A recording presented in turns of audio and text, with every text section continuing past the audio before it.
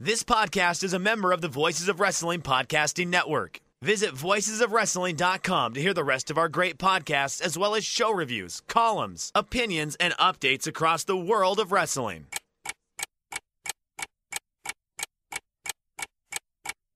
Welcome to Jumping Bomb Audio.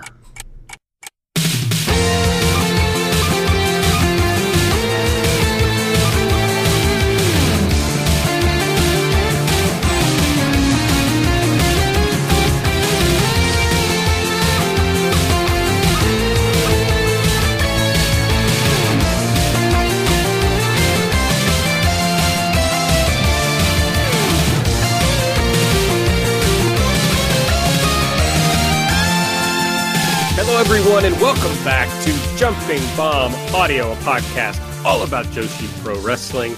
I'm Aaron. I'm one of your hosts. I'm joined by Taylor. What's up, Taylor? Hi, happy belated Thanksgiving, Aaron. I didn't wish you Thanksgiving on the day. And a happy Thanksgiving to anyone, I guess, who celebrated Thanksgiving that's listening in. Yeah, a little rude that you did not wish me a happy Thanksgiving on the day. I thought about wishing you a happy Thanksgiving, and I thought, you know what? If Taylor doesn't even deem it important enough to wish me a happy Thanksgiving, then why would I do it? Wow. Starting a tense episode for our 20th episode. That's right. Pretty nice, huh? A milestone. Truly a milestone. I guess, so, I mean, that means, I'm not really good at math. I think this means we're close to having done this for a year. Is that right? I believe that would mean we're 6 episodes, because 26 is half of 52, and there are 52 weeks in the year, and we do this every other week, right? That's what I was going That's with. logical math. Yeah. Because we would have because 2 in December. Well, when was our first episode? March something? I don't know. I don't remember. I don't know. Well, we're almost 26. We'll count it as our full year. Yeah, right around COVID is when we started, is all I know. All right, well, if you want to keep up with our march toward 26 episodes, make sure you're following us on Twitter at JBombAudio. I'm at Aaron Like the Car. Taylor's at TayMainbow. I think I started some trouble again, didn't I? Oh, yeah, about the Konami-Julia match that we'll get to later. Maybe I should stop posting my takes on the Twitter because people just get mad at me, mostly. I tend to post my takes and no one responds. There's no interaction. And you post a take and every person comes out of the woodwork to yell at us. Well, you got to get hotter takes, I guess, Taylor. I guess so. Actually, when you jumped in on the Konami Julia thing, it also inspired some reaction. So what's funny, although it seemed like when you liked it, people were like, oh no, it was bad. And when I liked it, all the people who liked it came out and were like, yeah, it was good. Yeah, well, people are nicer to you than they are to me, I suppose. Wow. Yeah, well, we're going to talk about that match. What's funny is when I posted my take on it, I had not seen any other takes on it, so I had no clue that I was doing a controversial take. I guess it's just in my blood. Controversies in my blood. Natural. You're natural. I am, truly. Make sure you subscribe to the show so you get these as soon as they come out. If you use the Apple Podcast app, please give us a 5-star rating and a review. And if you'd like to donate to the show, you can do so at redcircle.com/shows/jumping-bomb-audio. We just talked about how we started this show around the time COVID unfortunately reared its ugly head, and it is having another impact on Joshi Wrestling right now because we've got Marvelous, Pure J, and Ice Ribbon all being heavily affected with COVID right now, Taylor. Yeah, so we've gone, I think now, a number of months without having to talk about this, but as we talked about on the last episode, Marvelous and Sendai Girls were set to do a sort of joint Cork and Hall show as part of the Road to a Gaia-ism leading up to the Gaia Japan big reunion show happening next April. A couple days before it came out that one of the Marvelous trainees had tested positive for COVID. So out of an abundance of caution, I don't know that anyone else in the promotion tested positive, but out of caution, Marvelous pulled out of the show. So Sendai Girls, as we'll talk about in a little bit, ended up changing that show. Then it came out that I think everyone except 2 people in Pure J tested positive for COVID, which then led to sort of a ripple effect. Ice Ribbon had some people pull off shows. They had some people get tested.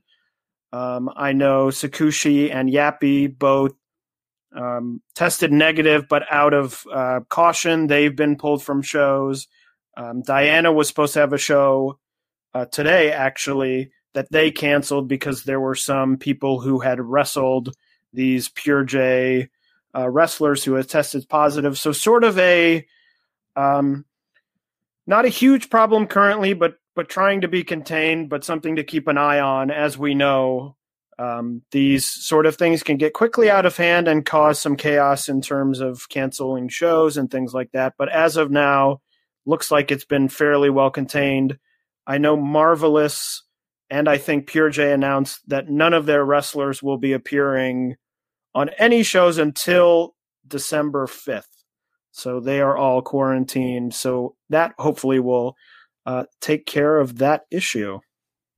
It looks like Japan is in a decent little uptick, although it still pales in comparison to anything happening in the States. But yeah, it looks like they're going through a little uptick, so it's starting to trickle down, I suppose, to some of these companies. So hopefully passes and people can keep putting on shows. You know, I mean, it's pretty amazing the relatively low incidence, considering that, you know, I turned on the Wave show and they're in Shinkiba and it's like packed. Everybody's right up against each other, you know? Well, and these promotions, so many of the small promotions end up using, you know, very similar talent or, you know, borrowing talent from other places. It's very surprising because it seems like it would be very easy for it to really, you know, travel very easily through the entirety of these sort of lower level independent Joshi promotions. We also have here, I guess Marvelous is leaving Fresh Live. Very sad. Yeah, so they just launched, I think today or yesterday, a channel on Nico, similar to what Ice Ribbon has. I believe it's 990 yen a month. So I think just under double of what they were charging on Fresh Live. They've put up some sort of older videos, so it's not clear what the model will be, if they'll just put up all their shows there, or if they'll do some sort of model like Ice Ribbon does, where Ice Ribbon charges, you know, they have the monthly fee to access the sort of archive if you want, and then they charge for each show. And we won't find out for a couple more weeks, as we talked about Marvelous not having any shows in the next few weeks. So something to keep an eye on, but there had been some discussion about, you know, shows weren't going up on Fresh Live and they were doing these sort of live pay-per-views. So this might be maybe the end point of that, switching over to Nico to a sort of monthly subscription model. Well, Taylor, I guess that means I need to go check because I think I still have a Fresh Live subscription. Well, Aaron, I do as well, although I learned, I don't remember when this was, maybe many months ago, that I don't believe they ever charged me. Oh, okay. For my subscription, which maybe is why they're switching providers, because they weren't getting any money. I think that is the case. But yeah, so if you are on Fresh Live TV, you may want to check that to make sure that you don't continue to get charged, because it appears that they will be leaving Fresh Live TV, sadly, because I did like Fresh Live. I thought it was a very easy service to use. Yes, I'm like pulling it up now to try to I don't even know how to log into it, so that should be good. Another news bit we didn't have here, or not really news, but Stardom is going to have an international shop again, kind of. They got to shop up with Bai, I guess, is how I'm saying it. I don't know if that's how you say it or not. But yeah, it looks like I was kind of putzing around on there earlier today. It looks like it should be pretty easy to get things from their store shipped to America now, if you're interested. Yeah, I have used Bai. Bai is one of those words where I've used the service many times, but I've never said it out loud to anyone else. Right. So I guess that is the correct way to say it. But yeah, I've used it for other things, obviously not for Stardom, but they are very easy. It's very English friendly and very easy to use. And I know that the Stardom, the sort of current model of Stardom shipping has been sort of very annoying for many people. So hopefully this will solve it. Some of the stuff doesn't get shipped super fast. Like it may take a couple weeks, but I think it will be I think it'll be easier to use for most people who are going to be buying from the Stardom store frequently. Yeah, so that's pretty exciting. We're going to talk about wrestling shows also on this episode. We're going to talk about Assemble 2. I believe we are going to open the Stardom gate once again and talk about the Stardom Sendai Cinderella show, since there wasn't a whole ton of stuff that happened this week. Those will be the two main shows we'll talk about. And then, of course, we'll talk briefly about everything else that happened. And, of course, the shows that are going to be coming up over the next couple of weeks. So let's get right into Assemble 2. It's a little more timely than the Stardom show. So I guess overall, Taylor, let's start there. What were your thoughts on this second Assemble show? I thought it was another good show. You know, it's one of those things when the promotion was announced, it's always sort of hard to gauge these sort of things as to what they'll look like or what they turn out to be. And I don't think that these shows in any way have been, you know, game-changing, blow away, you know, oh my God, I can't believe it, you must see. But I've really enjoyed both shows. I think that they've had a lot of fun matches, a lot of really good matches. It's easy to find on this Zyko streaming service, which is very easy to use. And I think a lot of the matches have been very good. I still think it's a promotion where even on the second, you know, certainly the first card was this way, but the second card, even if you're not familiar with some of these promotions, these are a lot of matches that would be really good at sort of introducing you to the styles of each promotion. Now, obviously, they had sort of the Hall of Fame match, which is a little bit different, but I think it's a good sort of tasting platter for all of these different promotions in one location. I've really enjoyed. I thought the crowds have been really good because they give them those sort of noisemaker clapper devices. I don't know what their official name is. So I think the crowds have been fun. I think the atmosphere is really fun. I think it's sort of a laid back way to introduce a lot of different people and promotions to a larger audience. Yes, I agree with all that. I do think something they should think about is, instead of this like lottery, like laying out what the card is going to be in advance so that the wrestlers can put together a match that makes sense for that spot on the card. Like, I get that they don't want to necessarily have the same people in the main event all the time, but you can just like move it around, I think. And I think that would improve some of the matches if it's like, okay, this is the opener, so we're just going to go like 10 minutes or whatever. You know what I mean? Yeah. I think there's still some things about Assemble that are not clear, at least to me yet, in terms of, you know, there was a lot of talk about they're doing it at the Ueno Park Amphitheater because of COVID. And the big talk was that there would be no sort of cross-promotional interaction also because of COVID, and to prevent, you know, the spread in case something like, as we just talked about with Marvelous and Pure J, if it were to happen, it can be easier contained because you're not having the mixing and matching of talent in different matches. So I'm still interested to see if down the line they did announce they're doing a third show in January, at Ueno Park Amphitheater. They have sort of a small show, which we'll talk about in the upcoming show section, which will be interesting to see. But I'm interested to see if they, moving forward, change anything, if they start doing interpromotional matches, if they start maybe announcing a more official card before the day of the show. You know, I still think only 2 shows in, it's up in the air. I've sort of enjoyed the lottery system, because then you don't really know who's going to be at the top of the card. And I think that they've lucked out and they've gotten two pretty good matches on the main event of both shows. The first one was the Marvelous match, and this one was Seedling. So I think that they've sort of gotten lucky with that. If they are, if it isn't a worked or a rigged lottery system, I guess that could be the case. But so, yeah, I see what you mean, but I think there's still a lot about this that's sort of up in the air. So I think that maybe could be coming on a future show. We got started with, I guess this is the Sendai girls match. Chihiro Hashimoto and Dash Chisako versus Manami and Yurika Oka. Dash got the win, pinning Oka with the frog splash. Yeah, we were talking a little bit about this before the show started, but I've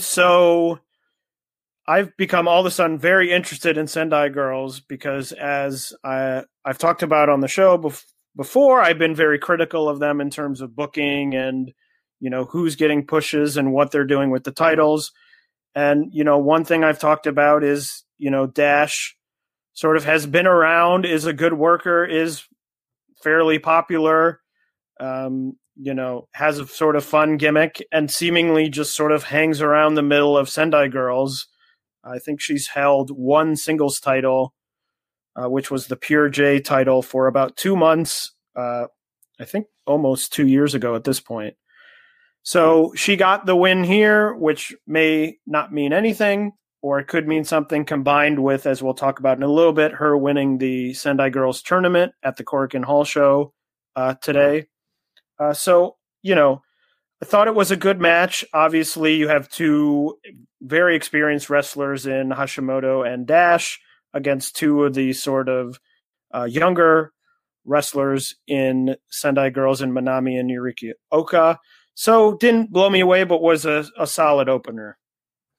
Man, Dash absolutely forearmed the shit out of Manami at one point. And it was enjoyable for me. Probably not for her. It was definitely fun. Just kind of what you'd expect as like, oh yeah, this would definitely be like a semi-main event on a Sendai Girl show where there was like a Mako main event, and it was kind of that. But as you said, still enjoyable. Yeah, I'm so curious to see now that, I don't know, is Mako still booking or what her involvement is, but to see where some of these younger Sendai Girls wrestlers go, because it feels like, especially Manami, has been hanging out sort of as the young wrestler of Sendai Girls for years, and especially in comparison to some of the other younger wrestlers we'll talk about further up the card. She doesn't seem to have much upward or forward momentum anywhere. It just seems like she sort of spins her wheels as the sort of the top of the young wrestlers in Sendai Girls. So I'll be interested to see, what happens with her in the coming months. Then we had Hibiki, Maria, and Tomoko Watanabe versus Masha Slamovich, Mikoto Shindo, and Rin Kadokura. Hibiki got the pin. She pinned Shindo after they exchanged rolling pins for approximately 32 minutes. Aaron, I'm going to say very controversially, I guess, based on that comment you just made. I really love this match. I thought it was really good. I don't think it's the best Marvelous match I've ever seen, but as I talked about at the beginning, I think that this is the best sort of display of how the Marvelous style really was encapsulated by this match. You have sort of the wacky finish with the rolling pins back and forth. You had, some moments of, hard hitting action. You had some great drop kicks in the match. So I thought it was really good. I actually thought it was the best match on the show. I went 4.25 stars, which I'm sure is much higher than you went, Aaron. But I just thought it was really, really good. A ton of fun. And it does, to your point, it went 17 minutes. Feels like a match where they were prepared to maybe be higher up on the card, because it felt more like a sort of semi-main with a lot of near falls and people diving in the ring and things like that. But I still thought it was really great. No, I didn't like it as much as you. I did not give it a star rating, I must admit. But my criticisms, I mean, you said it was only 17 minutes long. It just felt too long. Like, I thought it peaked a few times, and they weren't able to just, like, finish it up on those peaks. But the stuff that I really liked about it is, the thing that I really liked about it the most was Mikoto Shindo, who I'm a big fan of anyway. And, like, my first note when the match started was, I'm a huge Mikoto Shindo fan. But then she was so good this whole match. Like, she was definitely one of the smaller parts of the match. But every time she had something to do, it was just like a big ball of energy. She was hitting everybody she could find, hitting them hard, always kind of, making an impact when she was involved. And so from that alone, I really liked this. But there was a lot to like about it. I just, did not love it to the extent that you did. Are you a Mikoto Shindo fan? That's what I really want. I am. I'm a fan of all their sort of, Maria, obviously, Meiho Shizuki, who we've talked about on the show before, Makoto Shindo. I mean, I think they're all great. As I've said, I think it's the sort of strongest rookie or young, at this point, maybe not rookie, but young class of wrestlers that are around. Just, they work so well. They work super high energy. It's always high energy no matter what they're doing. Their offense looks really good. They sell really well. So yes, I'm a big fan. Also have to give a shout out to Masha Slamovich, who came to Marvelous at the beginning of the year, I believe, for a 1-month tour and has been stuck in Japan now for 8 months. So pretty wild. Hard to imagine going for, having visited Japan to go there for a certain amount of time and be there almost, closing in on a year later. Yeah, I wish that were me, for sure. Mei Hochizuki. You mentioned Hochizuki, who is going to be in the Stardom match that we had kind of hoped for coming up, next month. So I guess we'll talk about that in the future, but that was announced recently. We'll talk about that. Be vague about it, I guess. She's going to wrestle Azumi at their big show in December. Yeah, and we'll do a big preview of that big. Finally, we will get a point where the big Stardom shows don't fall exactly on the day we record. So we will be able to do a nice big preview and also a nice big review of the show. So very exciting. Looking forward to that, but definitely looking forward to that match, which both of us had said on the show we had hoped would happen. My favorite match on the show was this next match, which was Asuka and Riko Kawahata versus Saori Ano and Sari. Sari got the win. She pinned Riko with a German suplex. What did I miss here at the beginning? Why was Asuka mad at Riko? She was refusing to tag in. Oh, I don't know that there was any unless I missed it as well. I don't think there was any specific thing. I think it's just Asuka is sort of a heel, has sometimes plays up the character of, I'm better than you, I'm a heel. So I think it was just sort of you're a younger wrestler and, or a less experienced wrestler. Figure it out in there. Yeah. Okay. I can go for that. How about those forearms? I actually, when I was watching the show, I messaged you and I said, Aaron, you have to watch this just for these forearms, which were ooh. Yeah. Forearms are great. I mean, this had all the Sari stuff that you just love to see. Everything that you want her to do in a match, she basically did here. That was great. Asuka. Now, I didn't think there was enough Asuka in the match. I thought they could have had more of her.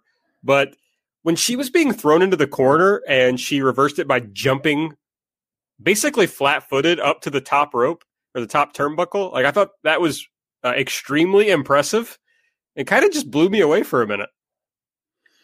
Yeah, it happened at the first assemble and this assemble too, and it still blows me away. The way that she takes German suplexes, which is to jump straight up in the air and then drop herself directly on her head, whoever's giving it to her. So yeah,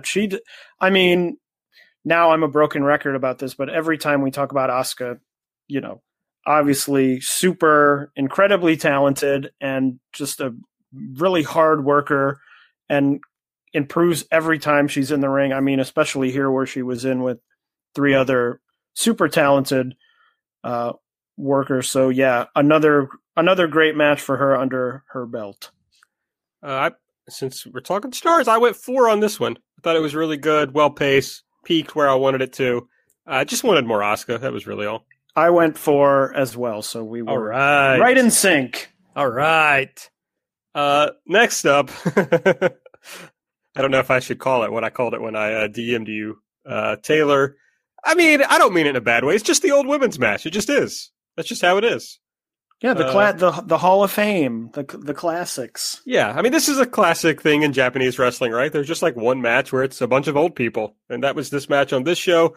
Chigusa Nagayo, Jaguar Yokota, and Kaoru Ito versus Dump Matsumoto, Kaoru, and Yumiko Hota. The winner of the match, who won this match? The Chigusa Nagayo team won the match. Yes. Yeah, it was a fun...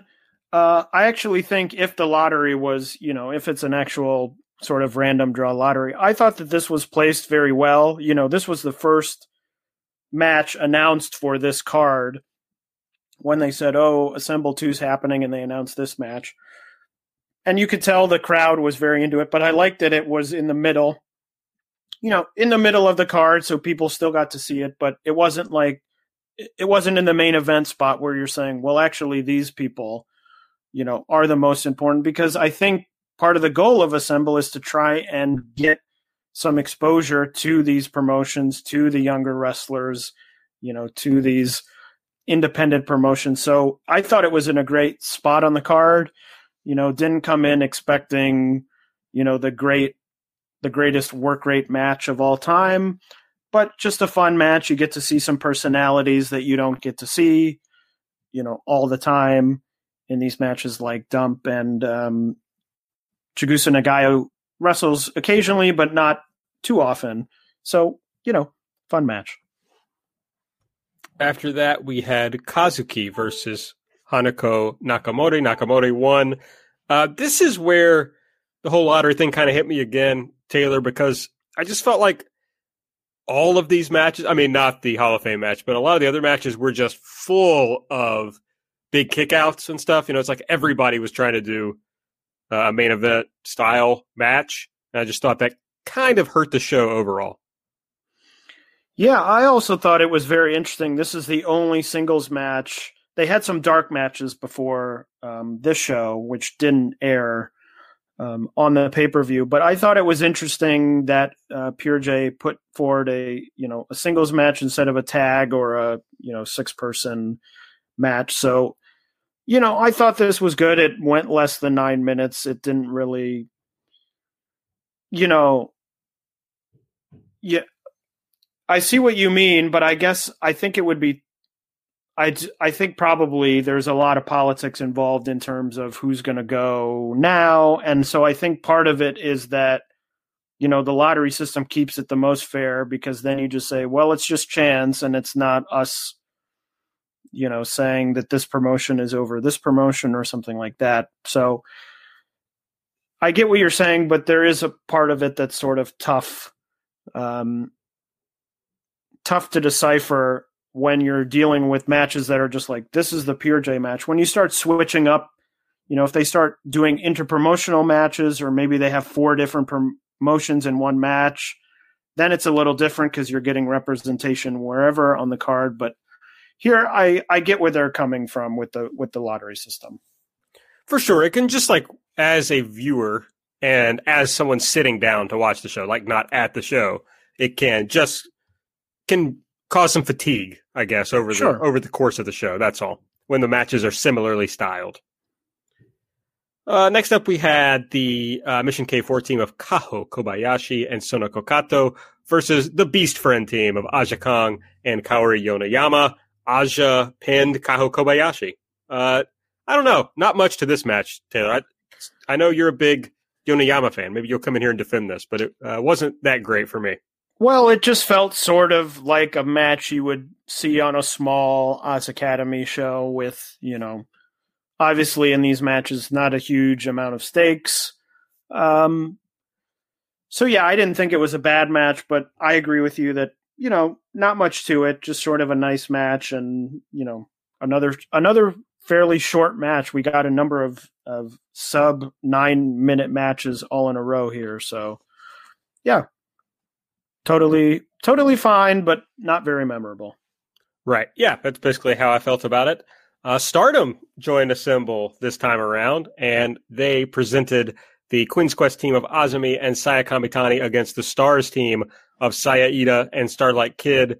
Kamitani got the pin over Ida, which I thought was interesting. I mean, Azumi is one of their champions, but it feels like, they view Kamitani as like a big star going forward, and this was a way, maybe they're hoping some people are there who don't really watch Stardom, and so they see this like up-and-coming star get a win. Well, and I'll say also the way that she scored the victory with that Phoenix Splash, which looks very impressive. Especially we've talked about sometimes the running shooting star that she does is sometimes a bit iffy, but that Phoenix Splash looks really good.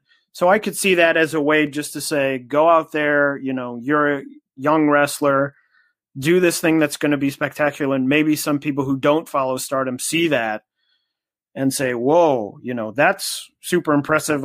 You're not seeing that move done by anyone else on the show, on the card. So that could be, but other than that, it largely sort of felt like a Stardom house show, semi-main event style match. So wasn't much to it, but I think if there was anything to it, it might have been trying to get over this younger star to a new audience. Yes, I think that's true. It was, not anything I didn't expect out of this kind of cold, feature or like showcase type match. And then in the main event, we had Arisa Nakajima and Honori Hana versus Hiroyo Matsumoto and Yoshiko. And Yoshiko got the pin. She pinned Honori Hana. Yeah, another very good match, certainly, though not at the, level that I know the four of these, or at least three of these people are capable of, but I think another good showcase for Honori Hana. Obviously with her being the first rookie of Seedling, it's always interesting to me to see what they do with her, because there is no precedent as to what happens with rookies in Seedling. It could be that she's a rookie losing matches like this for the next 2 years, or maybe in 6 months she, they give her a big push and she challenges for a title or something like that. So I think that's mainly where my interests laid in this match, in terms of seeing her develop in the ring and get a sort of unexpected big spot here in the main event of the show. Absolutely. But it was, I still had a lot of fun, watching it. It was, like I said, I've kind of beat this drum, so I'll try to leave it alone. But, a little fatigued by this point on the card. And maybe that was playing into you also, Taylor. I'll just suggest, possibly, especially considering you love, especially Arisa. So a little surprising for you not to be as thrilled about this match. It very well could be that, it does feel, I guess the whole thing does have a feel that it doesn't really build as you would, when you're putting a card together, the ideal card would sort of build from the beginning to the end. But of course, because you're doing it very randomly, there's really no chance for you to, sort of build to the climax. So my favorite two matches were at the very beginning. Your favorite match was pretty close to the beginning as well. So yeah, but I'm interested to see, as I said, they announced another show for January. They have a little interim show, which we'll talk about in a second.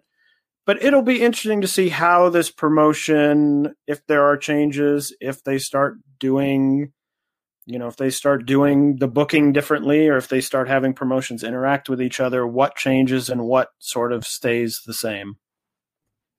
All right, well, let's move on to the Stardom Sendai Cinderella show that we didn't get a chance to talk about last time. I don't know do you want to go deeply into this, Taylor? Or it was 2 weeks ago at this point. Yeah, we don't have to go too deeply. I don't have a lot of. I know on Twitter you said it was I think you said good, not great show. And I think I would agree with that. I think the Yokohama show was definitely, I would put it above in terms of the entire show. I think the best match on either show happened on this show. But other than that, I felt, don't have a lot of strong thoughts about most of the undercard. Well, the one undercard, extremely undercard match that I really enjoyed was the Maika and Saya Ida match that led off the show. I feel like Ida has gotten quite a bit better. They had this really gross headbutt spot in this match. There are actually two big headbutts on this show, and they just sounded awful, which, again, I kind of enjoy. But yeah, I thought this match was quite good. I don't know if you agreed. And by quite good, I mean 3.25. Sure. Verging on 3.5, maybe.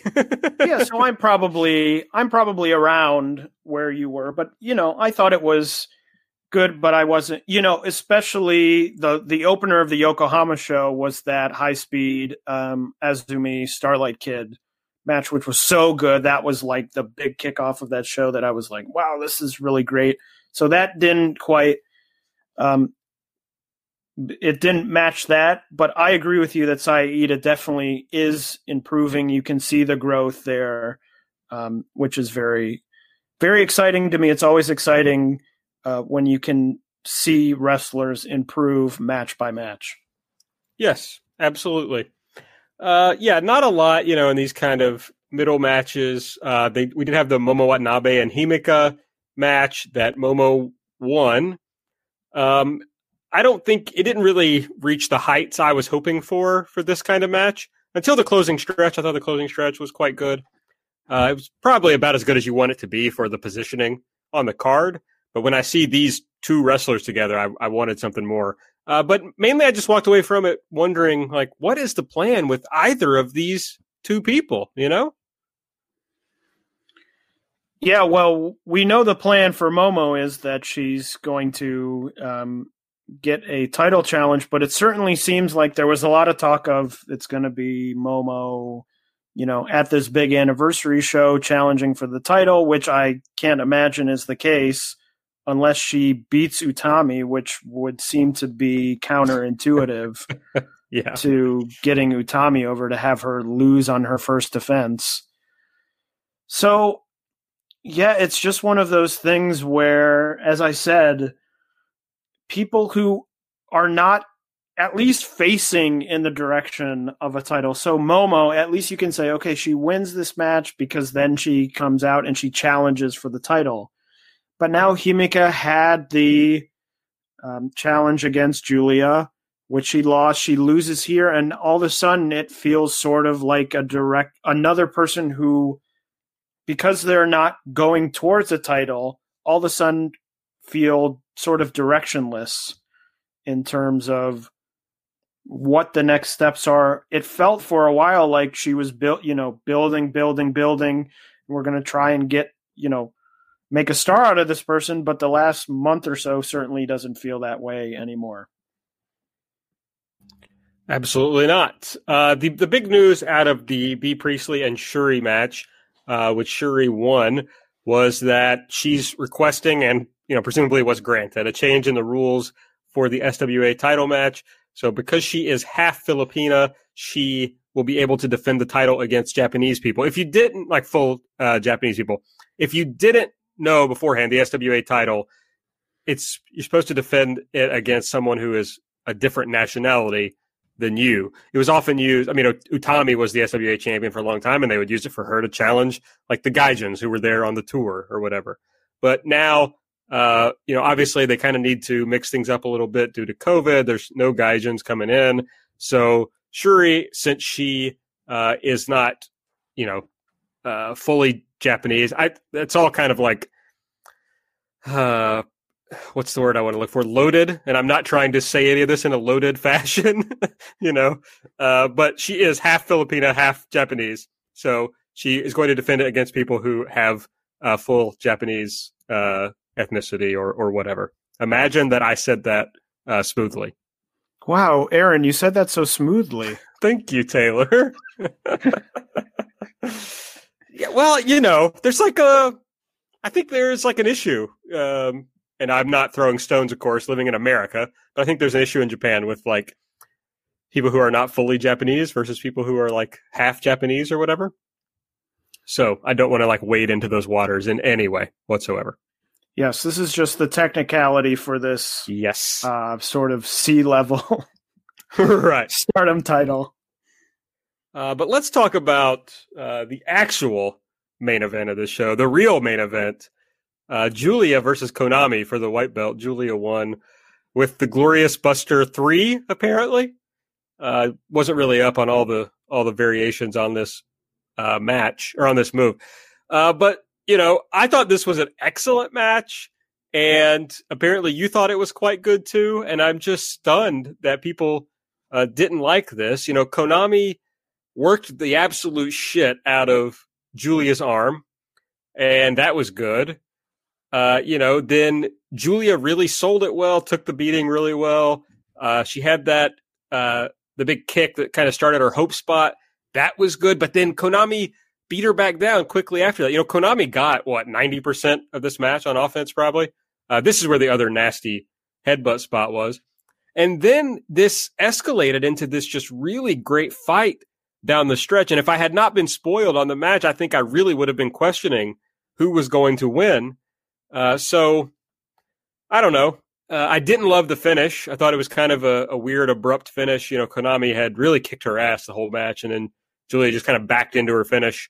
And that worked, but I'm not sure that was kind of the story you really wanted going in. I assume they're trying to, quote, keep Konami strong, but I'm not really at all confident that they'll build on Konami coming out of this strong and staying at a high level. So I kind of discount that pretty well. But the work all the way up until the finish, I thought was very, very good. Yeah, you took a lot of thoughts out of my head. I also thought the finish was a bit odd. That was really the only major issue I had with it. I thought that this was by a fairly clear margin, the best match that Stardom has had since they returned from their sort of COVID hiatus, which was now a number of months ago. I thought it was really good. I think one thing that I really connected with was, and I think I've talked about this on the show before, is that Stardom now has so many wrestlers whose characters are sort of defined by this general mood of I'm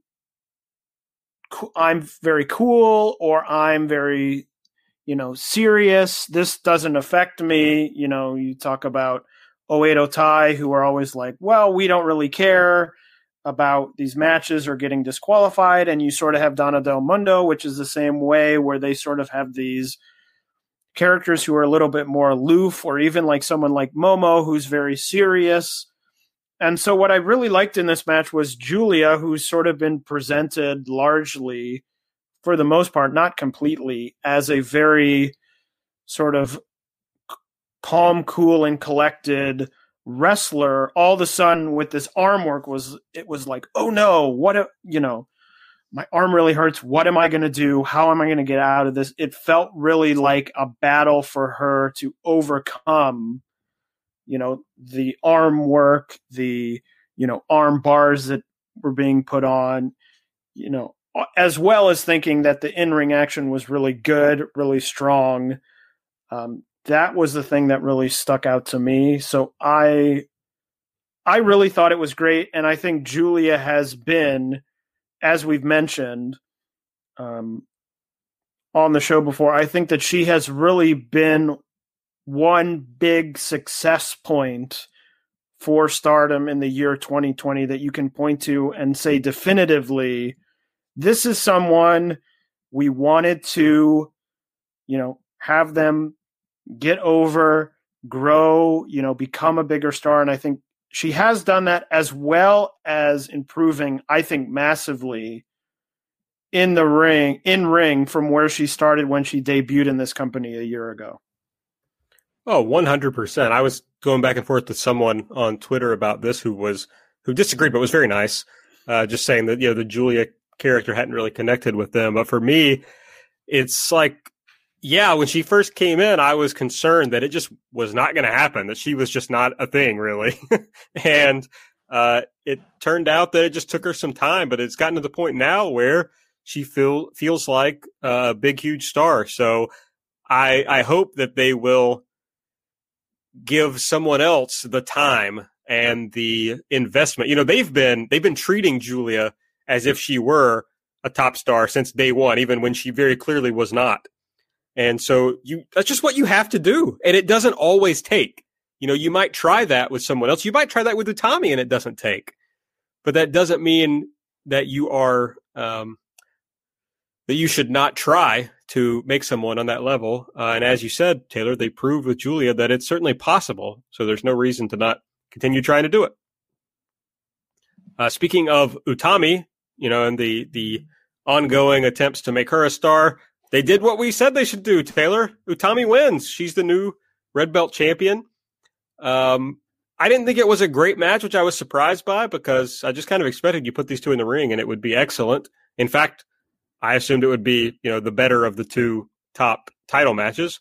But it wasn't really. But one thing that stood out to me was it did sound like the crowd reacted pretty well to the Utami finish or the Utami win. So, that's one thing to look at. I was kind of keyed in on that of whether the crowd would be interested in Utami becoming the champion and beating Mayu. And it sounded at least like they were. So I'm interested to see kind of how she's received in their next big shows. Yeah, the crowd was not, and I'm not talking about the numbers here, but I'm just talking about in terms of sort of the vibe or the sound. It was not a great crowd during the match. I think they did react for the change, but it felt a little bit quiet to me, especially for a match with these big stakes that was very going in sort of 50-50 as to who would win. Now, obviously people can't cheer, but there were moments when it felt like the majority of the sound was coming from the people who were ringside and not the people in the crowd, clapping, for spots or clapping to, pump one wrestler up over another. So that was, to me, a bit concerning. I also felt the match was fairly underwhelming, especially considering who was in it and the stakes, and it was on this sort of bigger show that felt, from the presentation of it, from the entranceway and things like that, felt like a bigger show to me. So a bit disappointing. And then, we haven't gotten into after the match a sort of bizarre sequence of events leading to Momo coming out to challenge. So that also was a bit strange to me. Yeah, it was so weird. So Utami says, as the daughter of Big Daddy, I'll be the new leader, or I'll be the leader of a new era of Stardom. I thought that was very funny. Of course, she talks about their December 20th show at Osaka, Adion Hall #1, and she's looking for a challenger. She isn't going to say who's going to be her challenger. She's looking for people to come out and challenge her. So Julia and Shuri come out, and that makes some sense. They both won title matches on this show. Julia says, we are 3 champions. Let's figure out who is the strongest. Shuri, kind of goes into business for herself here. She's like, wait, how about just me versus you, Utami? Julia's mad. But then Momo intervenes, and she says she's decided that she's challenging. Julia turns heel with me and says, isn't this the same Momo that sucks? And I'll remember that forever, Julia, that you said that. But then she says, is the real Momo back now? That's good. I think that's an interesting comment. I mean, sometimes they say things that are just throwaway lines, but it makes me wonder. But it's probably just me trying to hold on to some sort of hope that Momo will again be a featured person in this promotion. But Utami says that she is going to choose the one against whom she lost once, won once, and Drew once. And so she's going to choose Momo. Momo will not shake hands with her. So, we're building it up right now. And then that leads to Julia saying, well, fine. Well, how about me and you, Shuri, battle and put our 2 titles on the line? So that's kind of interesting. But yeah, a weird setup. I'm not sure why it was necessary. I do think Momo and Utami will be a very good match, but I guess we'll preview that next episode. So I don't have to go into that now. Yeah, it'll be interesting to see, as I just mentioned. I find it hard to believe that Momo would beat Utami and you would just sort of undo the work that you did to get her to the top. But I guess anything is possible in wrestling. So, Aaron, keep holding out hope. I mean, I feel like there is a 0% chance that happens, but it doesn't mean that Momo can't still be, a top player, even if she loses to Utami, or she's lost to Utami in the past, of course. So we'll see, but I don't know. I'm like jumping back and forth between optimism and pessimism. But that's just life. So those are the main shows we wanted to talk about. So let's get into the Spark Notes, and we can chat about some of the smaller shows or the less noteworthy shows that happened over the past couple of weeks. Yeah, so Stardom did have a number of shows after their Sendai show on the 15th, one on the 21st, the 23rd, the 28th, and 29th, but not much going on there. It's sort of a quiet period currently for Stardom as they prep for a big end of December with a Korakuen and, of course, the big Osaka show coming up, which we'll talk about next episode. Tokyo Joshi had a show on November 20th. It was big for a couple reasons. They had Rika Tetsumi win a 5-way elimination match, and she challenged Yuka Sakazaki for her title. So that will be coming up. That will be the big build for the next title match. Saki-sama introduced May Saint-Michel, who is the newest member of Neo Bishikigun, who is, I believe, a fairy that Saki-sama found in the woods while she was walking, and she convinced her to become her maid. So that's fun. A new member for that group after Masao turned back into Hyper Masao a number of months ago. And speaking of Hyper Masao, she was in the main event facing off against Super Sasadango Machine. She announced before anything happened that she was going to be retiring. This would be her retirement match. So Super Sasadango Machine came out and announced that instead of wrestling her, he would be hosting a sort of bachelorette type spin-off show to determine who would have Hyper Masao's retirement match on the show. They went through a whole sequence of events. Hyper Masao tearfully talked about her retirement, but then there was a twist where it turned out that Hyper Masao became engaged and decided not to retire. So the show ended with a lot of the roster in the ring crying, tears of joy. Hyper Masao now engaged. She has been going around at the subsequent shows. They had a show on the 23rd and the 28th. She's now carrying a sort of bouquet of flowers, which she uses as a weapon in her matches, which has been deemed legal because she is engaged to be married.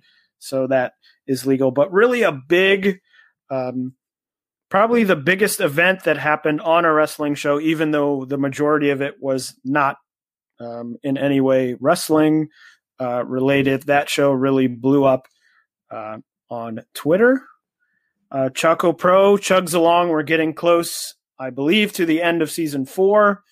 They did Choco Pro 66 through 70. 70 was just yesterday with a main event of Lulu Pencil versus Ryo Mizunami.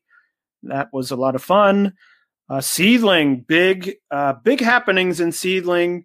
Seri and Yoshiko beat the tag champions, best friends for the tag title. So Seri, now a champion in Seedling.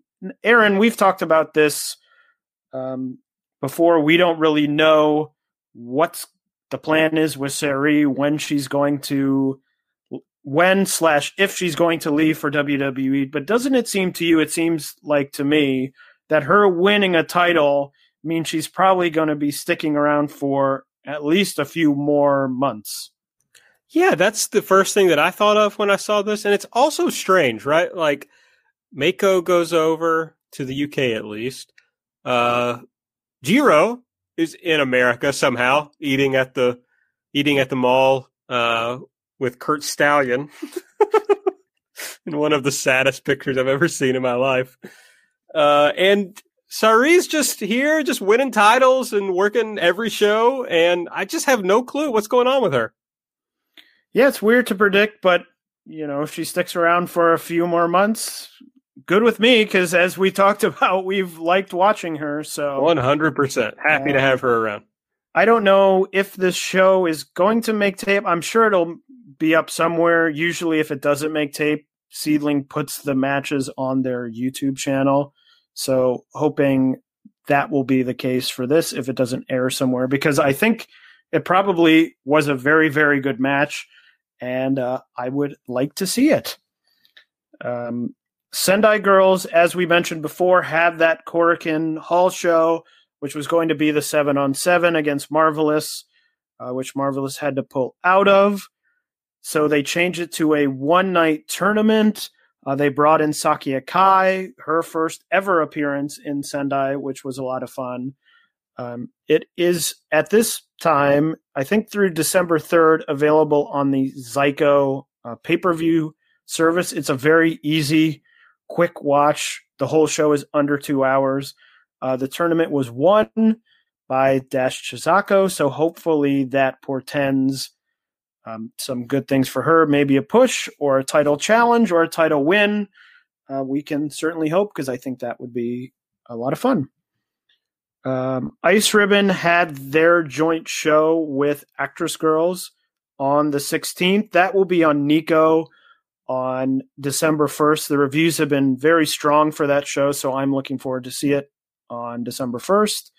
And Ice Ribbon had a show on just today on the 29th, November 29th, with a triangle ribbon match. Ram Kaichou successfully defeating Mochi Miyagi and Tsukasa Fujimoto, and Risa Sera defending her Fantast Ice title successfully against Yuki Mashiro. Really gutted for Joshi Twitter on that one. Yeah. Yes. And Actress Girls had a Korakuen by themselves on the 24th of November, where they did a one-night tag tournament. That will be on Nico on December 2nd. And then Wave, I believe Aaron may have mentioned this early in the show, Wave had their conclusion to their DualShock Wave tournament, which featured also a title match, Nagisa Nozaki against Rina Shingaki, and Seri and Hibiki winning the DualShock Wave tournament in the final. So another victory for Seri. Aaron, what did you think of the Wave show? The title match did not really move me very much. I thought it was exceedingly slow and hard for me to get into. And I was bummed because I usually love Nozaki matches, but this one didn't really work for me. Am I out to lunch here? No, and I think also the fact that it was not, clearly wasn't the main event, because the tournament finals was the main event, but it wasn't even the semi-main event. It was actually the second match on a 4-match card. So I think, the stakes were not super high, and, wasn't anything to write home about. Yeah, the main event was a lot of fun. The DualShock Wave tournament finals, Suri stuff, shenanigans from Boston Mammy, just like everything you want in like a just kind of a goofy, not all goofy. There was a lot of like hard hitting stuff in it, but yeah, just a fun Wave style main event. I enjoyed it. Yeah, as I've said before, I like these sort of interesting out of the box ideas that Wave has for these tournaments and different shows that they do. So I thought it was a lot of fun, and I'm really looking forward to the eventual title match between Seri and Hibiki and Boss Mami. So that should be very good. And then the last thing was Diana was supposed to have a show today on November 29th, but that show was canceled, as we mentioned at the top of the program, because of the COVID issues. All right, so what shows are we going to be able to talk about on our next episode? I know we're going to be previewing the big Stardom Osaka Adion Arena show, but what else are we going to be able to talk about? So Assemble has a show. I don't believe it's going to be on pay-per-view. It is taking place at Sagamiko Resort Pleasure Forest, which sounds Wow. like quite a place to watch a wrestling show. But I think the most interesting thing to me is that they've announced it's going to be 4 matches, but currently they've announced that 6 promotions are going to be involved. Now, Marvelous is part of that, and Pure J is part of that. As I mentioned earlier, December 5th, which is when the show is supposedly when this quarantine for Marvelous ends. So I don't know if they're counting it as December 5th is the first day they'll be able to do shows, or if they will not be on the show. If they and Pure J are not on the show, then there's only 4. There's Sendai Girls, Oz Academy, Seedling, and T-Hearts, which is all the freelancers. So that would be 4 promotions, 4 matches. But if it is all 6 promotions, they would need to mix and match some of these people on the card, because obviously each promotion couldn't get their own match. So that will be something to keep an eye on, to see whether maybe that's what the future holds for this promotion, more interpromotional matches, mixing and matching of talent.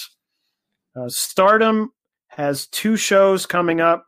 They're smaller shows. They have a show on December 6th, which is headlined by a 6-person tag, Utami, Momo, and Azumi, versus Starlight Kid, Mayu Iwatani, and Riho.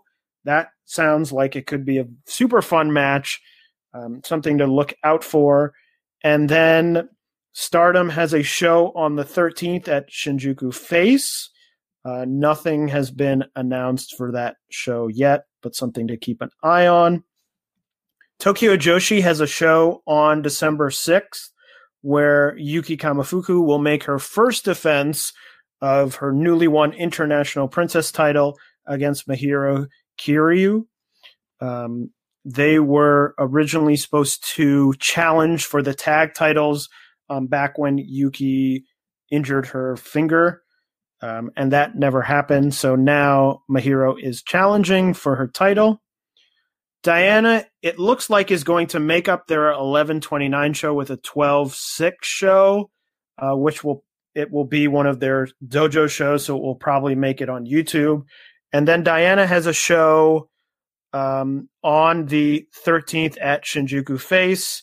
It will have Nagisa Nozaki from Wave taking on Ayako Sato. And then the main event is Kyoko Inoue, Kaoru Ito, and Haruka Umasaki versus Chigusa Nagayo, Tomoko Watanabe, and Rin Katakura. So a pretty interesting mix there of different talent. And then other than that, Choco Pro only has 2 shows announced for the upcoming weeks, Choco Pro 71 and 72. So that will be... that may bring us to the end of season 4, and there may be a break there, but that is what is coming up in the world of Joshi wrestling. I was just looking at it, and Stardom has, according to Cage Match at least, has not run Shinjuku Face since November of 2016. Yeah, I didn't think so. When I first saw that, I was trying to think when the last time I even remember them running there was, and Obviously, that's why I didn't remember, because it's been so long. So it'll be interesting to see what kind of show they put together there, especially because a few days after that, I believe it's maybe 3 days after that, they will have their Korakuen Hall show. I believe on the 16th. So will be interesting to see. It was a Goddesses Tag League show. Some interesting names on here: Chelsea Green, Santana Garrett, Chris Wolf, Thunder Rosa was on the show. So just interesting little card here.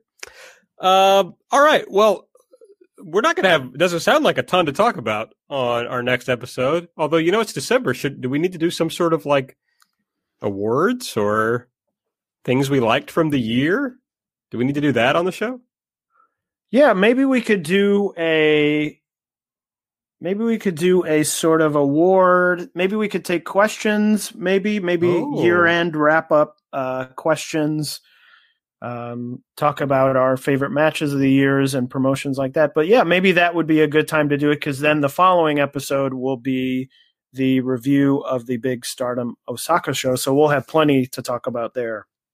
Unless, of course, something from that show would have made our list, but I guess that's okay. People will understand. That's what happens. You can't, unless you want to convene on New Year's Eve and do a 2-hour podcast recording. Buddy, I'm not going to have shit else to do.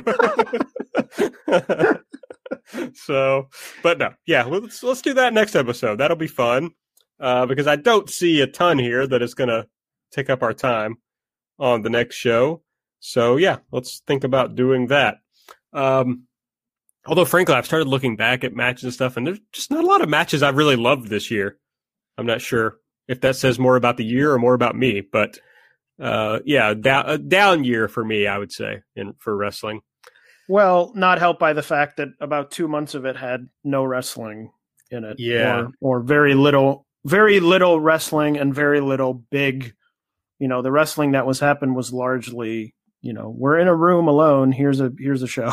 Right, which was not terribly fun to watch. So, yeah, I don't know. But, yeah, we'll work on that, and we can talk about that next time. But I think that's it, unless you have anything else, Taylor. I think that covers it all. Okay, well, make sure you're following us on Twitter at JBombAudio. I'm at Aaron Like the Car. Taylor's at Tay Mambo. Subscribe to the show. Give us a 5-star rating and a review if you use the Apple Podcast app. Tell a friend who likes Joshi about the show. And if you'd like to, you can donate to the show at redcircle.com/shows/jumping-bomb-audio. So I think that's it. We'll see you next time. Bye-bye.